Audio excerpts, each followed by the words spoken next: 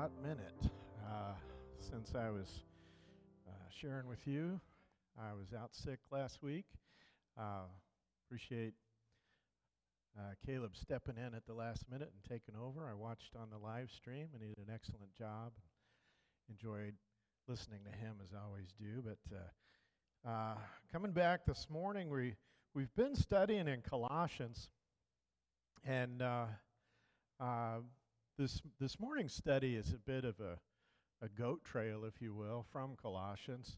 But in Colossians, we have been talking about the supremacy of Jesus Christ and how Paul describes this to us, that he is supreme in all things, and that in spite of this supremacy, there are all these deceptive philosophies that crop up in the world.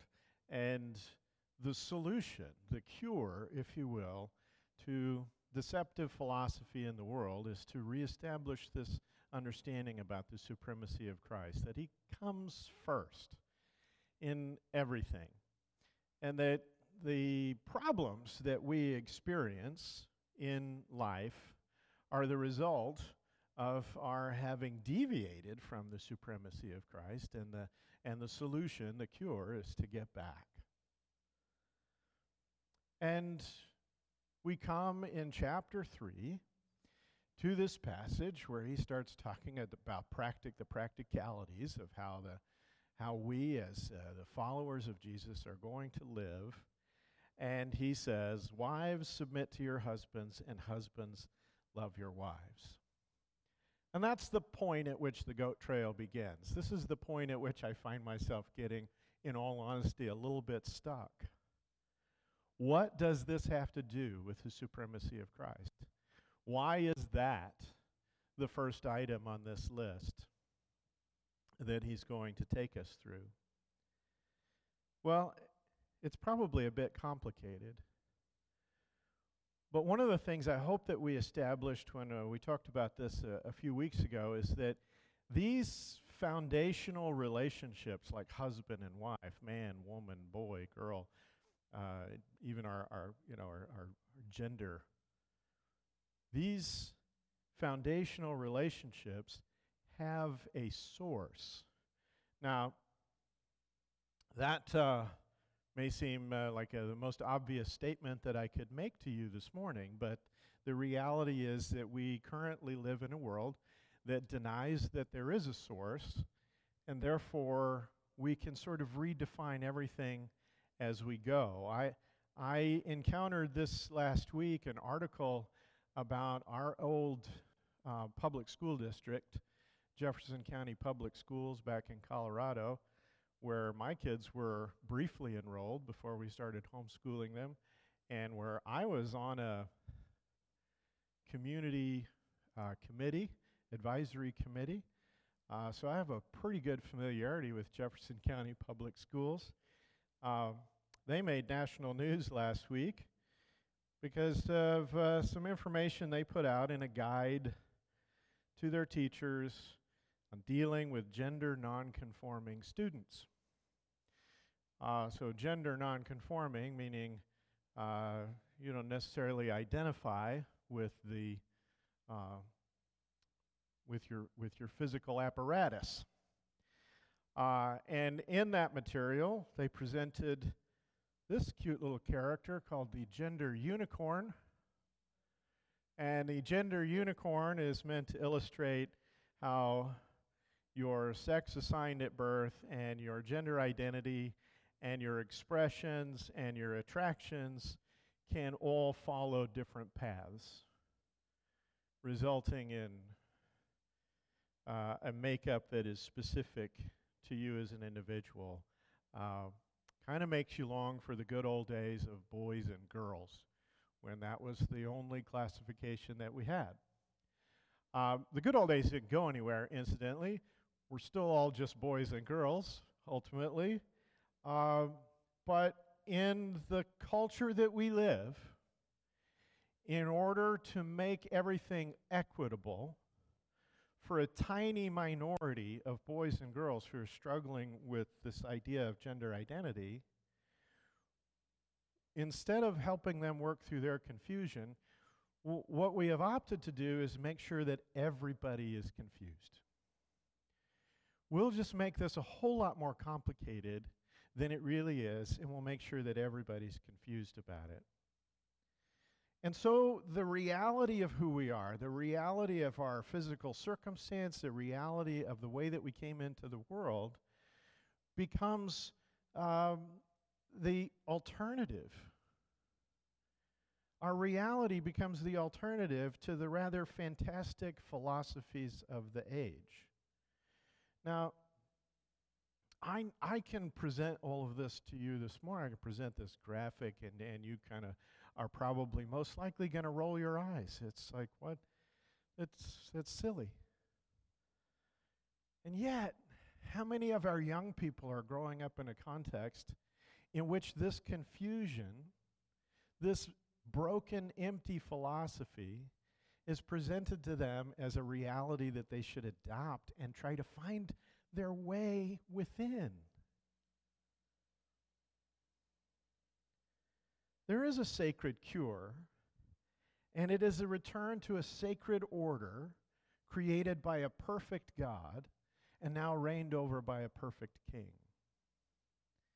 And regarding men and women and husbands and wives and boys and girls, these distinctions matter because they're sacred.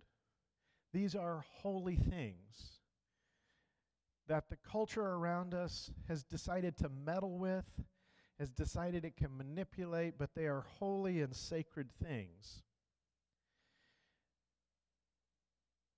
Further than that, let me just say that all the brokenness that we experience in life is the result of someone living outside the supremacy of Christ. It might be my living outside the supremacy of Christ that creates the problem that I have, or it might be someone that I'm connected to, and I'm experiencing the negative consequences of their choosing to live outside the supremacy of Christ. But all of the negative consequences, all of the brokenness, all of the evil that we experience in the world is because of people living outside of the kingdom, outside of his supremacy, outside of his absolute moral right. Now, we don't like to think that way. We don't like to connect the consequences that we experience in life with the choices that we make. But that is the reality. Genesis 1:27, the creation story says, "So God created mankind in his own image. In the image of God he created them, male and female he created them."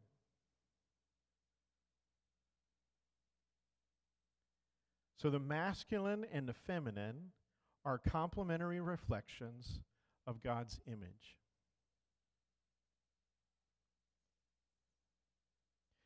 Beyond this, what am I supposed to say? I was out last week, so I had an extra week to think about this, and I'm still struggling with it. Beyond the fact that the masculine and the feminine are complementary reflections of God's image, what can we say about what gender actually is? And what can we say specifically about biblical femininity? We try to determine what that means. I asked this question of all the women in my household this week. What is the fundamental defining principles that make up biblical femininity? After a lot of thought, I started to arrive at some answers. But the fact is, the question is a lot more difficult than it should be, or it seems like it should be. Because what we do is we immediately gravitate towards obvious things that we've had experience with and that we know. Right? So we kind of fall back on roles and assumptions and maybe the women in my life and how they demonstrated their femininity. We gravitate towards stereotypes and our personal experiences. I kind of think about Uh, my favorite play, my favorite musical is Fiddler on the Roof. And Fiddler on the Roof, Tevye comes out at the very beginning, and what does he do? It describes how everything works in this little community. And everything works because of the traditions. And so the papas, they do these certain things, and the mamas all do these things, and the sons do these things, and the daughters do these things. And it all works because we have these traditions that hold everything into place. And I think we gravitate towards that idea a little bit. Maybe we're not living in Anatevka, but we do kind of gravitate towards those ideas. Maybe depending on what generation, maybe it's more Ozzie and Harriet. I don't know, but we like those idea of roles. We like the idea that everything's kind of neatly defined and that everybody's got a specific job to do. But of course, that is in the play, in the musical, that's kind of the whole thing, is that Tevye has these 3 headstrong daughters who grow up and begin to challenge all of these traditions. And I wouldn't know what that's like, having 3 headstrong daughters in my household challenging traditions, but that's, so everything starts to fall apart, right? What do we do exactly? How do we understand without roles, without traditions, without these assumptions, without those experiences, how do we understand what is really sacred about gender? And where we might prefer sometimes those hard and fast roles, those neat categories, the reality is that the differences between men and women are a lot more subtle than we often give credit, because both are created in the image of God with the intent of reflecting His glory. So at a most foundational level, we are fundamentally the same. Now, there are, in the creation account, gives us 2 separate accounts, right? So if we read through Genesis 1, that's one account of creation, and then Genesis 2 just sort of in that, after the first couple of verses, sort of starts over again and tells the narrative from a slightly different perspective.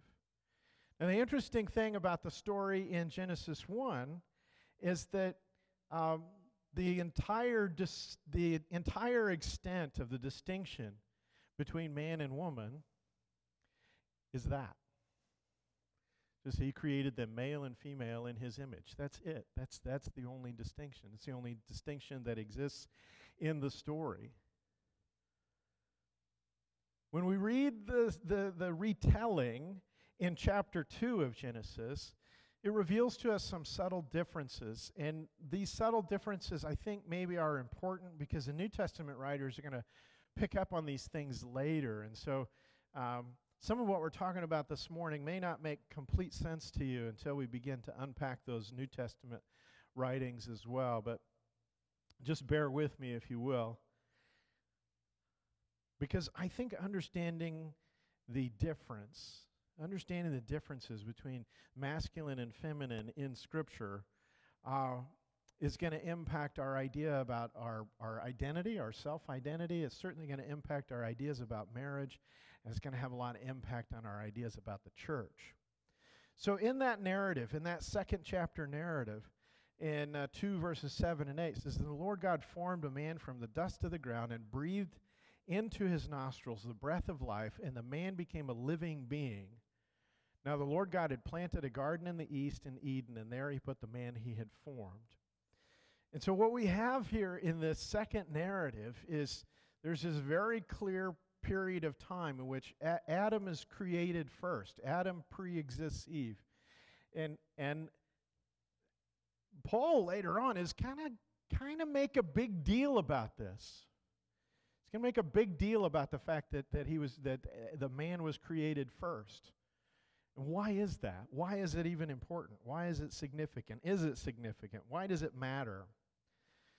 Well, it's my assumption that the story here is very deliberate and means to convey something. It goes on in verse 15, The Lord God took the man and put him in the Garden of Eden to work it and take care of it. And the Lord God commanded the man, "You are free to eat from any tree in the garden, but you must not eat from the tree of the knowledge of good and evil, for when you eat from it, you will certainly die." So in the story that God takes the time to retell in this second chapter, the man is created first, he is placed in the garden, and he is assigned a basic moral order. There's not much to it at this point. It's not like a real well-developed law, but there is a basic moral order that is assigned to him. And what does that mean? Well, I'll tell you what I think it means.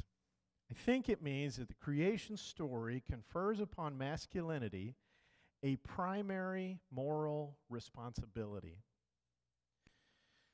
Now, this fits with a lot of the things that come afterwards. After the fall, after they eat that fruit, and after the fall, God comes to them, and there's this curse. And in Adam's part of the curse, God says, "Because you listened to your wife." Now, bear in mind, Scripture does not make it a bad thing to listen to your wife. That's actually considered a virtue. But in this instance, it says, because you listen to your wife, this is what's going to happen. This is what's going to befall you.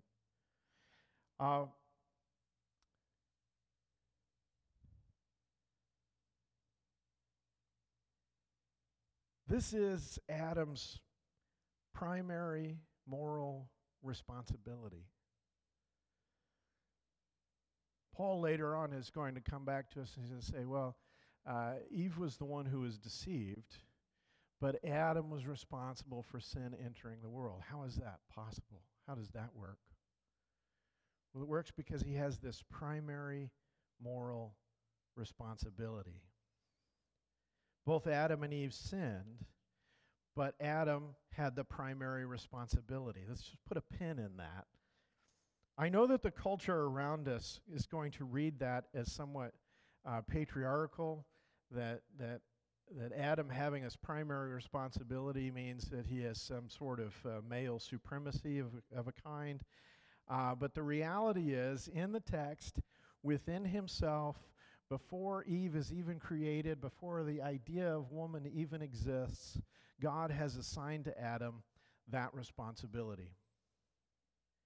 And then his very next thought is this, in verse 18, the Lord God said, "It is not good for the man to be alone. I will make a helper suitable for him." Again, Paul later on is going to emphasize that the woman was created for the man, that the woman was created from the man. And a lot of people really struggle with those words from Paul. What do we do with that? It'll create a lot of confusion for us. Why does it matter?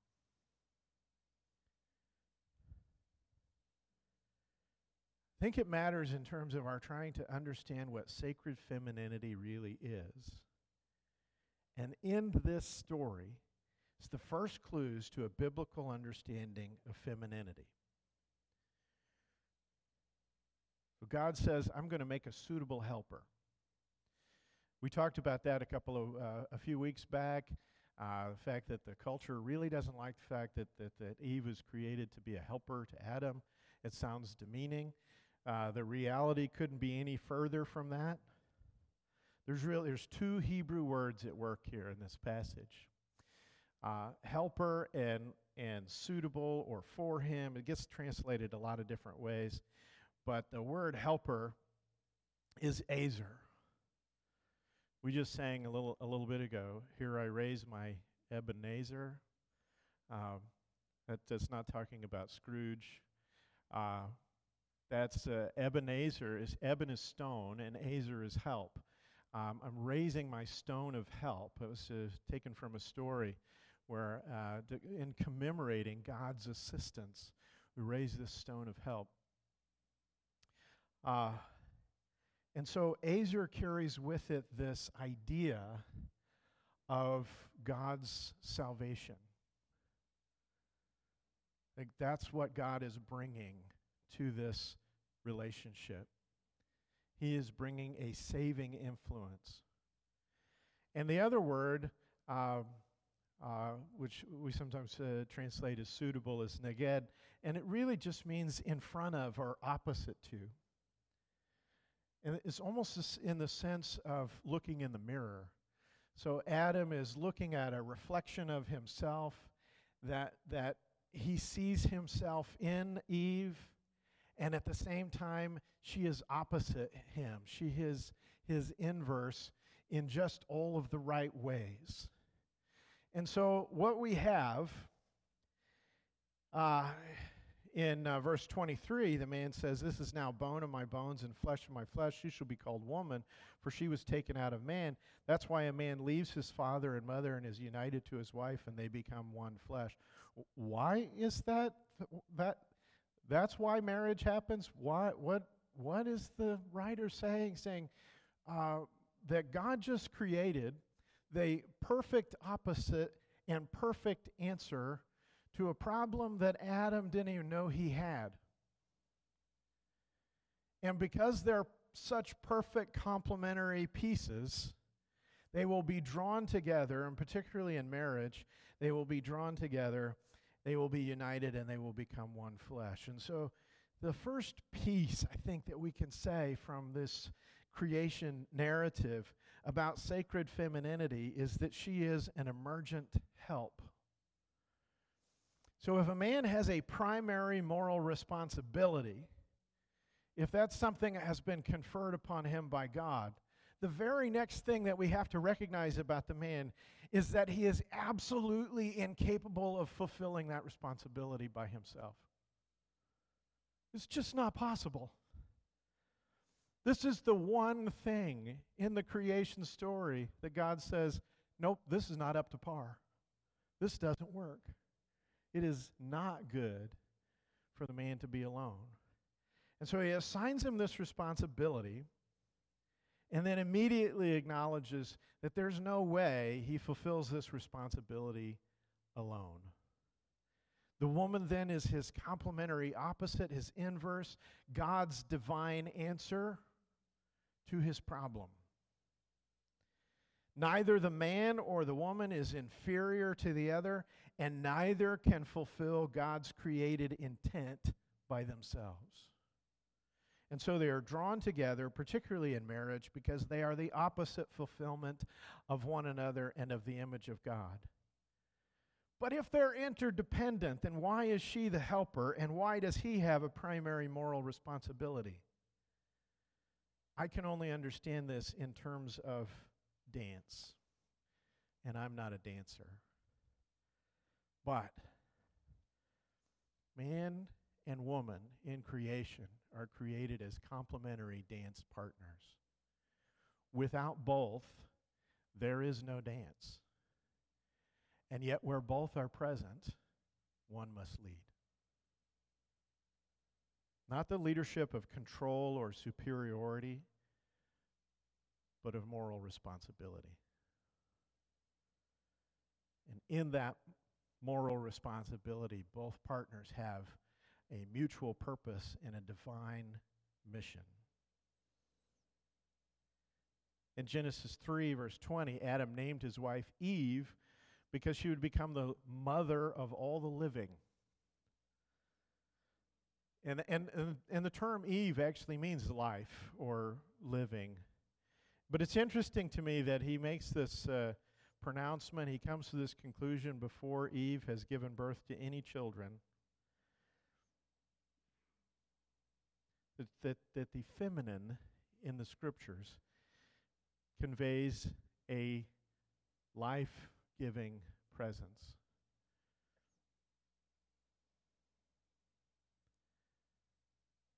Her physicality is designed to contain within herself the miracle of life. Her body is created with a unique, miraculous capacity to host life and to nurture life. And though it would be a mistake for us to think of femininity as nothing but the experience of having feminine parts, the design of her body and the potential and its potential inevitably is going to shape her experience of living in creation. In her very person, she is a symbol of life and regeneration. And along with that, there is this idea of a radiant beauty. See, everything that makes her suitable for giving life, Adam has been pre-programmed to love about her. What we cannot deny is that she is created in a form that fires the imagination of man. He is captivated by it. And she, for her part, has a profound desire to be found beautiful. Now, this is a reality that is fraught with problems. Because you look at the world around us, we have multi-million-dollar industries designed to help women feel beautiful when they don't feel beautiful. We can get so caught up in the vanity of that. We can get caught up in social standards and women who don't look like Hollywood starlets, who don't look like women on the front pages of the magazines. They begin to feel inadequate because of these ridiculous standards that we've created. And the reality is, she is beautiful. She is beautiful. She was created to be what He wants to see. And it's not that difficult for her to be that. Though we pursue it in all the wrong ways, though we get it wrong, we mess it up. It's a fascinating conundrum to me that a woman who is taken by a man, her beauty is taken by a man and put on display in order to sell products, that woman's being exploited. Same woman takes her own beauty and puts it on a display in order to make a sale, and she's empowered. We've messed up the whole idea of beauty in our culture, and that's why the New Testament writers are all going to talk about the importance of cultivating inner beauty over outer beauty, because we have all known women who are outwardly beautiful whose spirit is shriveled and broken.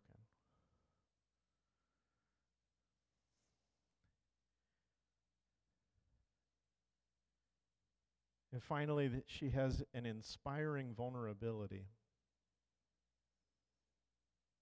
Peter will call her the weaker vessel, a description that a lot of feminists take exception to. She is definitely designed to be strong in ways that men are not, but she's not as strong as men. In the movies, muscle mass doesn't mean anything. Like I say, I have three daughters, and so I actually, some of those superhero movies about women, Black Widow just came out. We enjoyed that. My kids grew up watching Tomb Raider movies. We love these strong women that show up in these films that can beat up all of these men that are twice their size. It's very exciting. It's very empowering. Yeah, that's pretty awesome. We like to see women functioning that way. That's the movies, though, right? In the real world, you might be able to overcome strength with exceptional skill, but in the real world, women don't flip 300-pound guys through the air. It doesn't happen. When women go to join very physical careers, like firefighting or in the military, we lower the physical thresholds. We lower the standards so that it's more accessible to them to get in. And these are things that we do in peacetime, right? Because what happens in wartime? Do our enemies go, well, let's make sure and match up the women with the women and the men with the men so that it'll all be fair? She is the weaker vessel. And the history of humanity The history of humanity reveals to us that women have often been exploited and mistreated because they simply don't have the same physical strength as men. They can be overpowered, and because of that, a lot of abuses have taken place. But not always. Not always. You see, sometimes her vulnerability inspires not his exploitation, but his protection. And so, in Scripture, when a woman is called to be submissive to her husband, first of all, remember, submission is not something that can be forced upon her. Submission is something she has the option to do, and she takes it. So there is a sense in which women are vulnerable in world culture simply because they're smaller in stature and have less muscle mass. But in Scripture, there is a sense in which she chooses to take the more vulnerable position, to make herself subject to this man in her life. Not all men, by any means, but a man in her life who she chooses to make that commitment to. And in her submission to him, she inspires his primary moral responsibility. This is this is not politically correct. This is not even necessarily all that culturally sensitive. But we need to understand that we're not trying to build something based on the world's standards, and we're not trying to build something even based on the standards that we grew up with and whatever church we grew up in. We're trying to go back to the Scripture, simply read what it says, and come to a conclusion about what the supremacy of Christ means in regard to how we live.